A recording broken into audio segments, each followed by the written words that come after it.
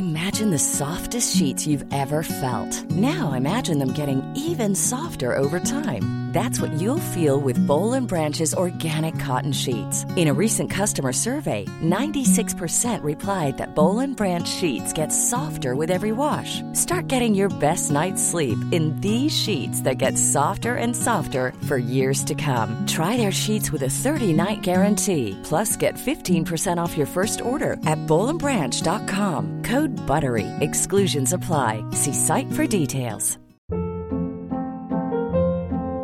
Hold up. What was that? Boring. No flavor. That was as bad as those leftovers you ate all week. Keke Palmer here. And it's time to say hello to something fresh and guilt-free. Hello Fresh. Jazz up dinner with pecan-crusted chicken or garlic butter shrimp scampi. Now that's music to my mouth. Hello Fresh. Let's get this dinner party started. Discover all the delicious possibilities at hellofresh.com.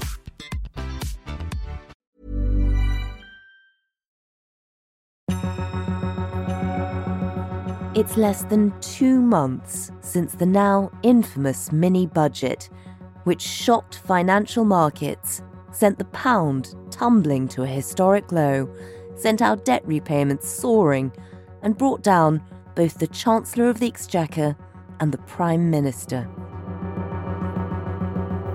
With the government still picking up the pieces, all eyes are now on the new Chancellor, who will address the House of Commons tomorrow with the not-so-mini autumn budget.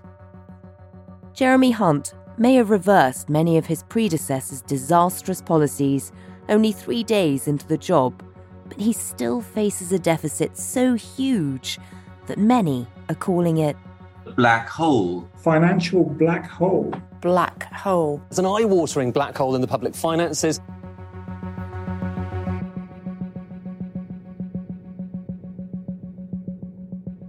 We're told the size of that black hole is around 50 to 60 billion pounds. So what can the Chancellor do to fix our finances? With talk of tax rises and spending cuts looming, should we be looking back to an earlier version of this government to learn from the mistakes of austerity?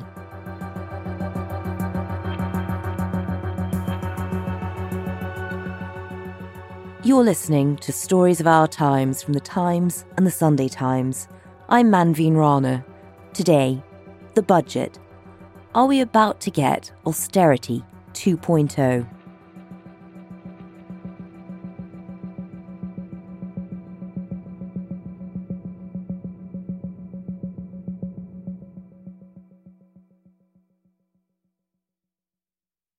I'm David Smith, economics editor of The Sunday Times. I occasionally take part in pub quizzes, and usually it's all about naming African capitals and things like that. But the question came up, can you name the last 4 Chancellors of the Exchequer? And this was a question made for me, which I could answer. I could see people scratching their heads around the pub. I got that one right, but I wouldn't like to be asked that question again in 2 or 3 years' time, because I think someone like Nadeem Zahawi, I think he'll be soon forgotten in that role, if not other roles that he does in politics. Unfortunately, we didn't win the quiz that night, but that was a question for me. Those African capitals caught you out. Yeah, absolutely, yeah. So we've had as you say, a revolving door of chancellors recently. And one particular figure suddenly seems to be back on the scene in terms of the Treasury. That's George Osborne, a man who was Chancellor for a number of years. Just remind us a bit about him. I first met George Osborne back in 2005, and he had been appointed Shadow Chancellor not by David Cameron, who he worked with very closely later, but by Michael Howard, who was then the Tory leader. And the 2 things that struck me, one is that a bit like policemen, chancellors are getting younger, or shadow chancellors are getting younger. So he was very young at that time. After the 2005 election defeat, Michael Howard gave him an extraordinary promotion, making him Shadow Chancellor at still only 33. The other thing was that he seemed very level-headed, and the message that I took away from my meeting with him then was that he thought unlike the experience we've had recently, that he had to educate the Tory party into the idea that tax cuts had to be earned. They couldn't just be lifted out of thin air, that you had to get control of the public finances before you could cut taxes. So he was young, but he was quite grown up in his attitude then, I think, back in 2005. And he probably needed to be level-headed, because when he actually got to do the job for real, when he became Chancellor in 2010 after the election with a coalition government, they were walking into fairly extraordinary circumstances. It was the worst day on Wall Street since the crash of 1987. What's going on in the stock market is a sideshow to a housing and debt problem in this country. And so within the space of 24 hours, two of the biggest names in US investment banking have disappeared. They will talk about this for generations to come.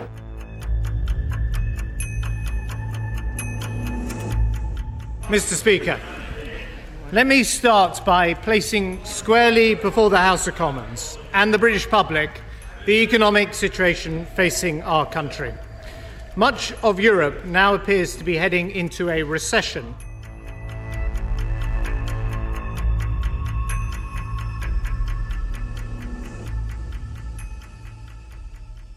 Well, the economic backdrop in 2010 was that we just had the biggest recession since the war. We'd had the financial crisis. The banks had to be propped up and rescued by the government in the autumn of 2008. The economy was still reeling from that shock, from the idea that banks were no longer safe.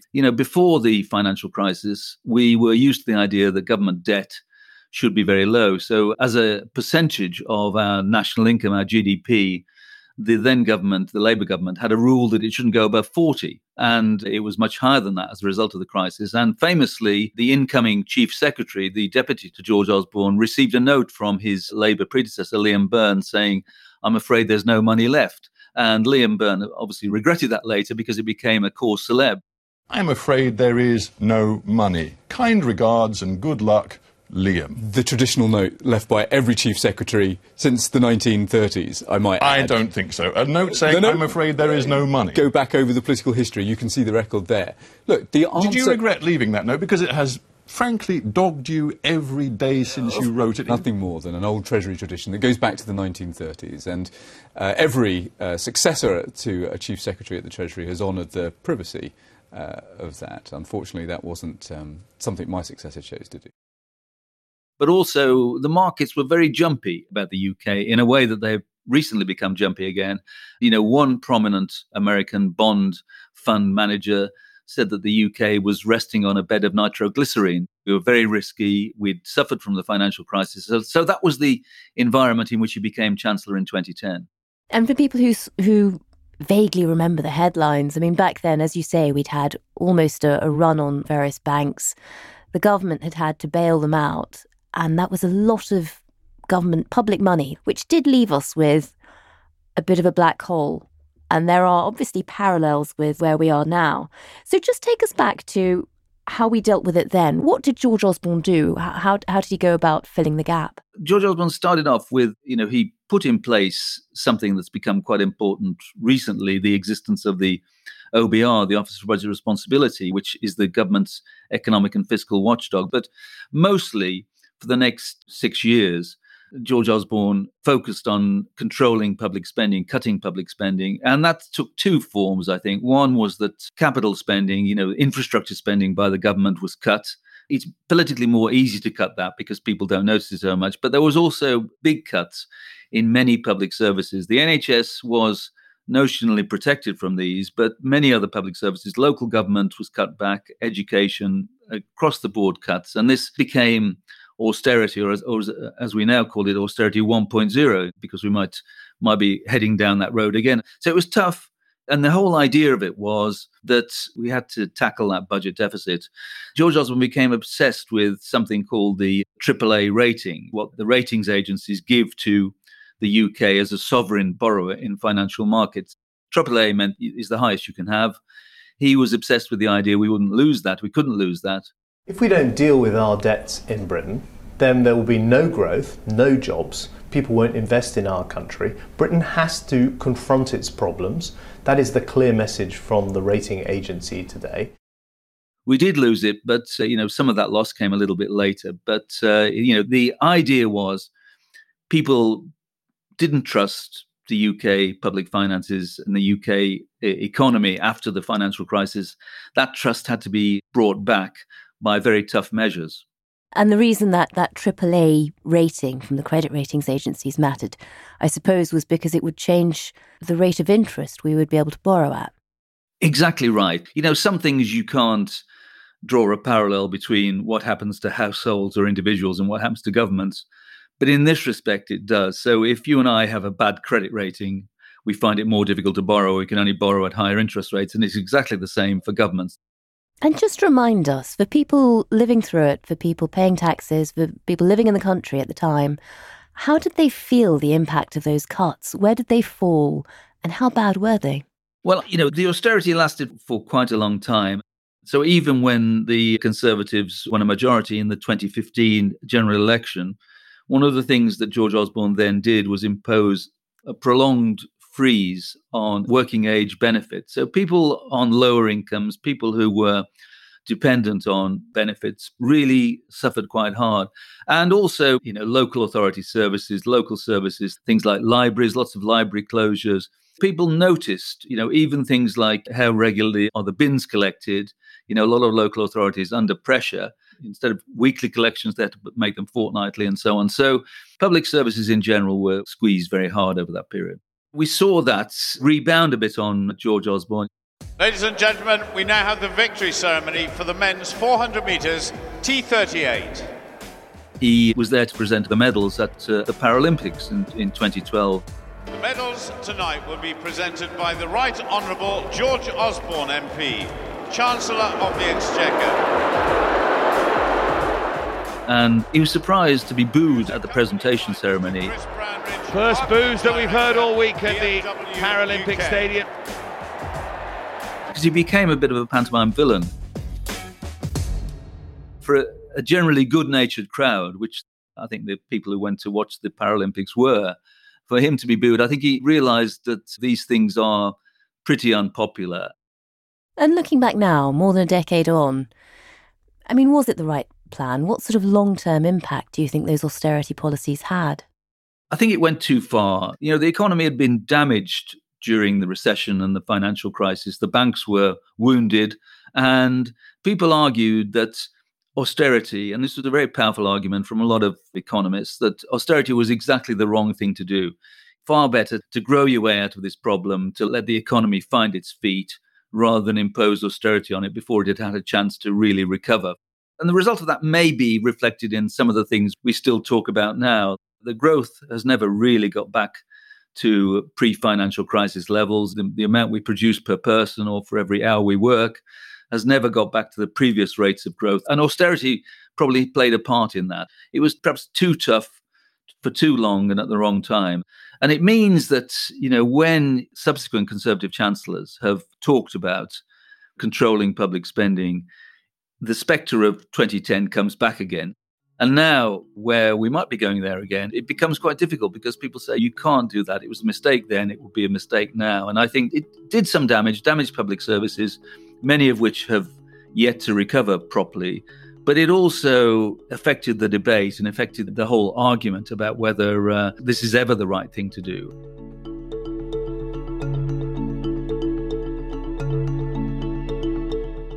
Coming up, if 2010 was austerity 1.0, how have we ended up resurrecting the policy so quickly? These are like the 4 economic horsemen of the apocalypse, or a flock of black swans, as people might call them. That's after a quick message from a colleague.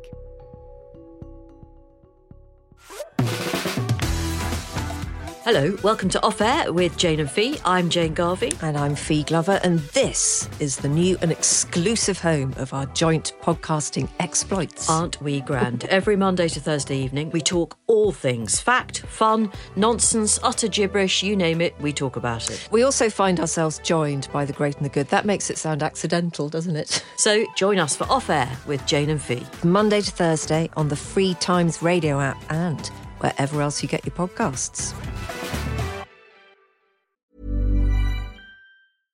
How would you like to look 5 years younger? In a clinical study, people that had volume added with Juvederm Voluma XC in the cheeks perceived themselves as looking 5 years younger at 6 months after treatment. Look younger, feel like you. Add volume for lift and contour in the cheeks with Juvederm Voluma XC. Reverse signs of aging by adding volume to smooth laugh lines with Juvederm Volure XC. For important safety information and to find a licensed specialist, visit Juvederm.com. That's JUVEDERM.com. Not for people with severe allergic reactions, allergies to lidocaine, or the proteins used in Juvederm. Common side effects include injection site redness, swelling, pain, tenderness, firmness, lumps, bumps, bruising, discoloration, or itching. There's a risk of unintentional injection into a blood vessel, which can cause vision abnormalities, blindness, stroke, temporary scabs, or scarring. Talk to a licensed specialist to find out if it's right for you. Hold up. What was that? Boring. No flavor. That was as bad as those leftovers you ate all week. Keke Palmer here, and it's time to say hello to something fresh and guilt-free. Hello Fresh. Jazz up dinner with pecan-crusted chicken or garlic butter shrimp scampi. Now that's music to my mouth. Hello Fresh. Let's get this dinner party started. Discover all the delicious possibilities at HelloFresh.com. When you're ready to pop the question, the last thing you want to do is second-guess the ring. At BlueNile.com, you can design a one-of-a-kind ring with the ease and convenience of shopping online. Choose your diamond and setting. When you find the one, you'll get it delivered right to your door. Go to BlueNile.com and use promo code LISTEN to get $50 off your purchase of $500 or more. That's code LISTEN at BlueNile.com for $50 off your purchase. BlueNile.com, code LISTEN.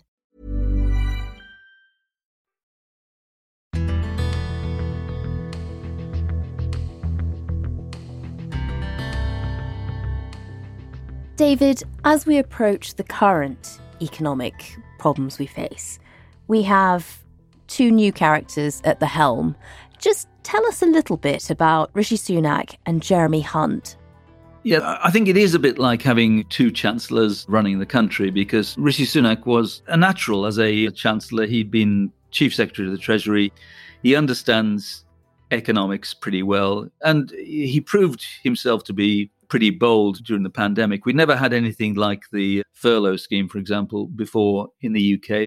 I don't know to what extent he had thought about some of the other things he's now having to address as Prime Minister. Being Chancellor is a multifaceted job, but in the end, you know what you've got to do. Being Prime Minister, anything can come your way. Jeremy Hunt has, I think, become the sort of ultimate safe pair of hands in government. I would not have thought of him as the natural replacement for Kwasi Kwarteng when Liz Truss decided she needed a new Chancellor, because, you know, Jeremy has not had any previous Treasury experience, but he's put himself out there. He did a series of broadcast interviews. He's been accessible. He's not concealing the difficulty that the government believes it is facing. You didn't come into politics to put up taxes and cut spending, did you? No. And so what's gone wrong? How have we got here? I mean, we've had Conservatives in power for 12 years. Yes, and in that time we've been one of the highest growing economies in the G7, and we've seen unemployment fall to its lowest levels for 40 years. But we've also had a global pandemic, a global energy crisis, some huge shocks. And the fact that I, as a Conservative Chancellor, will be putting up taxes, I hope tells people that this will not be an ideological budget. I will be taking the difficult decisions that are right for the country. And with a situation where we've, as you put it, effectively got two chancellors at the helm, we suddenly hear that there might be a third in the offing. Is it true that George Osborne's been spied around the Treasury again? It is said that, and my colleague Oliver Shah wrote a piece about this. I wouldn't say that George Osborne is running policy at all, but I think it is sensible, particularly for someone who's new to the Treasury like Jeremy Hunt, just to have someone who's got his back and can tell him what tricks the officials might get up to and so on. That seems to me where the extent of it, and rather than this being a George Osborne run policy. I think both sides would run a mile from that suggestion.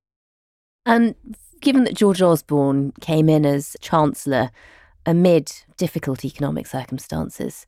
Just remind us, in terms of economics, where does the economy stand? What is Jeremy Hunt coming in to fix? It's quite rare to get a real-life economic experiment of the kind we saw in September.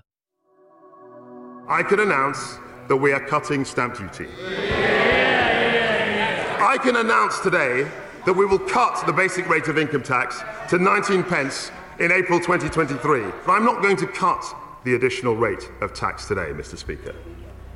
I'm going to abolish it altogether. From April the 23rd, we will have a single higher rate of income tax.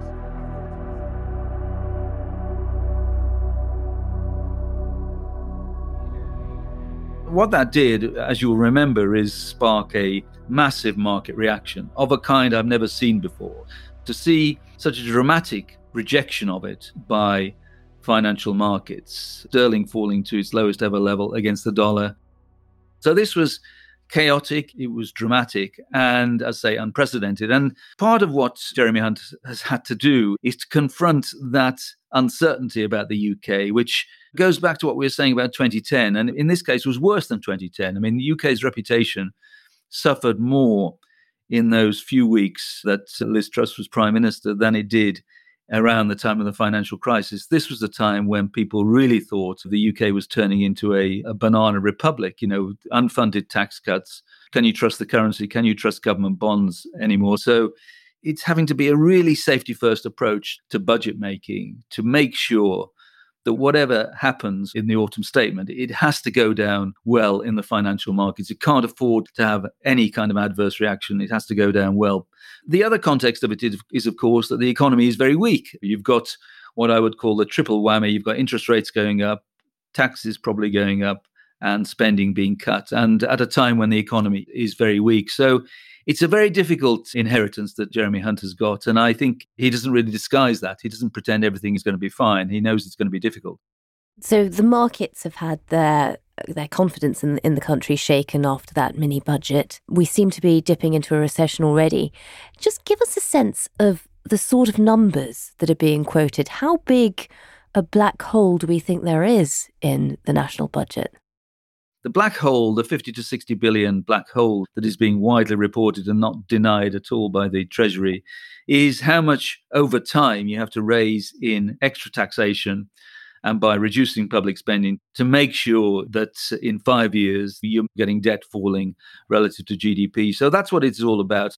And why is there a black hole? Well, the black hole exists in comparison with where we were in the spring, in which the public finances seem to be in good shape. Three things have happened. One is that economic growth has suffered. We weren't looking in the early part of the year at the idea that, as the Bank of England now thinks, we could have the longest recession since the 1920s. We were looking at a period of recovery from the pandemic. So that has changed. Inflation is higher. There's a direct link between inflation and the amount the government has to spend. And the other one is, we've got a lot of debt now. The government's debt is around 2.4 trillion.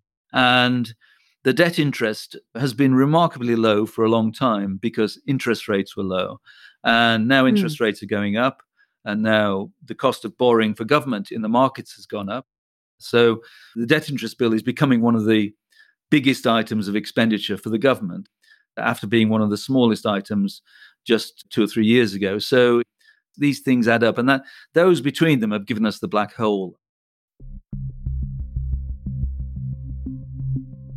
And for Jeremy Hunt, going into a budget, knowing he's got this looming gap he's trying to fill, and he seems to be quoting that sort of 50 billion figure, what are his options? How can he go about doing something about it? The main options, the four big taxes in the economy are income tax, national insurance, VAT, and corporation tax. So any of those you could increase. But I don't think they're going to do that. And so I think what we're going to see is an exercise in stealth taxation.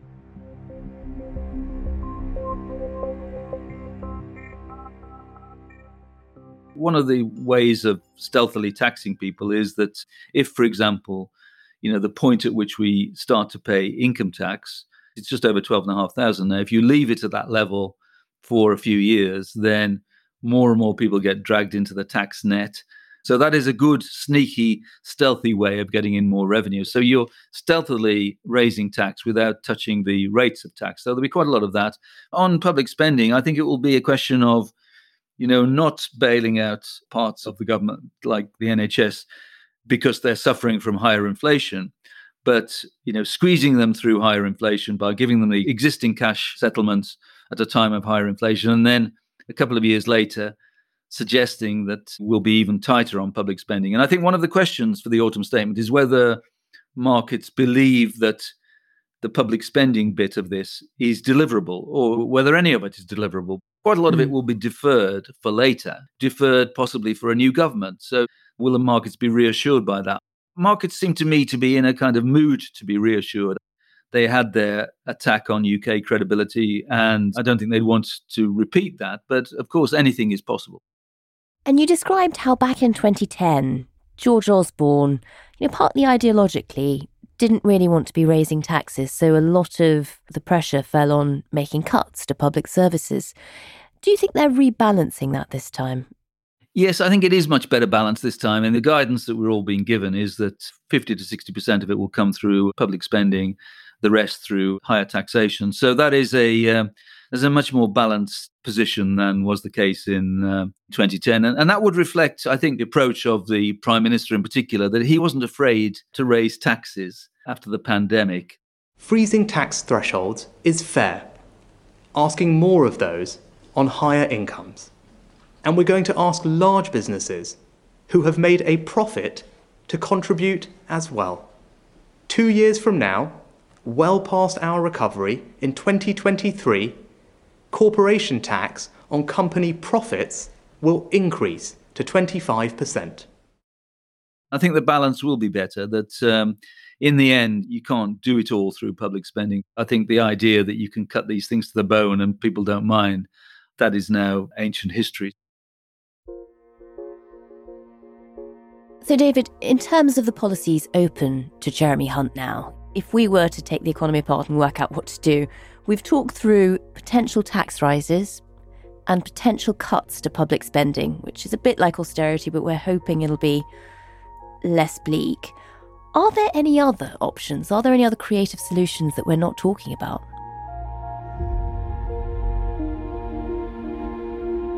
One of the things that drives the fact that the OBR, the Office of Budget Responsibility, is going to be quite gloomy about the public finances is the fact that it is quite pessimistic about our long-term ability to grow the economy. So since 2007-8, since the financial crisis, growth has been barely 1% a year on average.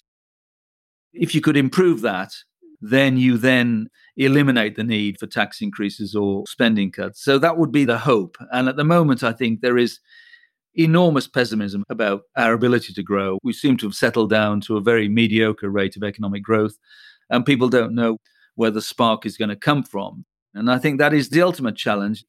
It would help, I don't want to make this a Brexit discussion, but it would help if we had a better trading relationship with the EU that could be transformational in terms of giving us stronger economic growth. So those are the kind of things you need to think about. I fear that we're into a period now where it's just about repairing the public finances, making things okay again, getting inflation down. But once we've done that, there'll still be a growth problem if we don't try and do something about it. Well, talk to me about that, because, David, I'm sure you've heard, whilst lots of people are very worried about austerity 2.0 and whether that would stop us growing again for a number of years, there have also been economists questioning whether we really have quite such a big gap to fill. Have we simply got the numbers wrong? I mean, it's a debate worth having. As the OBR itself would concede, only small changes in assumptions, small changes in forecasts can produce quite big changes in the outlook for the public finances. It doesn't take much to turn you from a big deficit into a surplus. But I think in the end, this is a bit like a football match. You may disagree with the referee's decision, but it's the referee. We saw the consequences in September of a government which ignored its own fiscal watchdog, didn't use the OBR. So it's unthinkable that this Chancellor and this Prime Minister would have an assessment from the OBR and then say, well, we don't really believe it, so we're not going to take any notice of it. That would produce the kind of adverse reaction that they are desperate to avoid. So people may disagree with the referee, and sports fans often do, but it is the arbiter. There isn't a choice of different referees here. There's only one referee, and that's the one that matters. And just finally, David, it's quite rare to have two big economic crises like this in the course of effectively one government. The Conservatives have been in power since 2010. Normally, between big events like this, you'd kind of have time for a bit of a rethink on economics, almost, on sort of the lessons you've learnt from the last time. Is there a sense that perhaps we're still fighting the last economic war? Have we adapted our ideas around how we manage the economy enough to be able to cope with what's coming? It's a very good question. I sometimes think of these crises that we've seen over the past few years. We had the financial crisis, which we've talked about. Then we had Brexit and the Trump trade wars very close to each other. Then we had the pandemic, and then we've got the cost of living crisis, largely from Russia, Ukraine, although it might have been there anyway. And these are like the four economic horsemen of the apocalypse, or a flock of black swans, as people might call them. So they've come thick and fast. And I think the challenge there is that, just as you are getting on your feet after one, another one comes along. The fundamental problem we've got to address, particularly in the UK, is that we thought we were better at resisting shocks than we are. And we need to think about, if these shocks are going to keep coming along, how do we respond to them? How do we respond to them intelligently? How do we respond to them without making people poorer, without increasing the economic damage? Otherwise, it's a little bit of a downward spiral. We need to do better, and we've got to think more imaginatively. We can do better than we are at the moment, I think.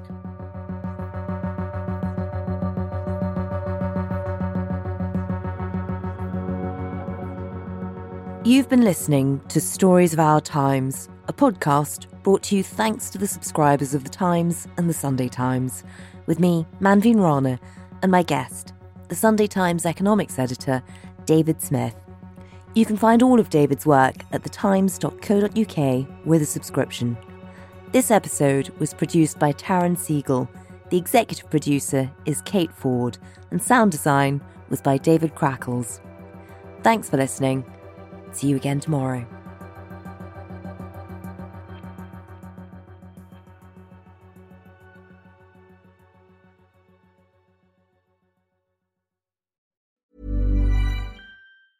Ever catch yourself eating the same flavorless dinner 3 days in a row? Dreaming of something better? Well, HelloFresh is your guilt-free dream come true, baby. It's me, Keke Palmer. Let's wake up those taste buds with hot, juicy pecan-crusted chicken or garlic butter shrimp scampi. Hello Fresh. Stop dreaming of all the delicious possibilities and dig in at HelloFresh.com. Let's get this dinner party started. When you make decisions for your company, you look for the no-brainers. And if you have a lot of mailing to do, Stamps.com is the ultimate no-brainer. It streamlines your processes to make your business more efficient, which makes you less busy. Mail checks, invoices, legal documents, and everything you need to keep your business running with Stamps.com. Seamlessly connect with every major marketplace and shopping cart. Schedule package pickups and see your cheapest and fastest shipping options from different carriers, with rates up to 89% off USPS and UPS rates. And with the Stamps.com mobile app, you can take care of mailing and shipping wherever you are. Make the same no-brainer decision as over 1 million other businesses with Stamps.com. Sign up with code PROGRAM for a 4-week trial, plus free postage and a free digital scale. No long-term commitments or contracts. That's Stamps.com. Code PROGRAM.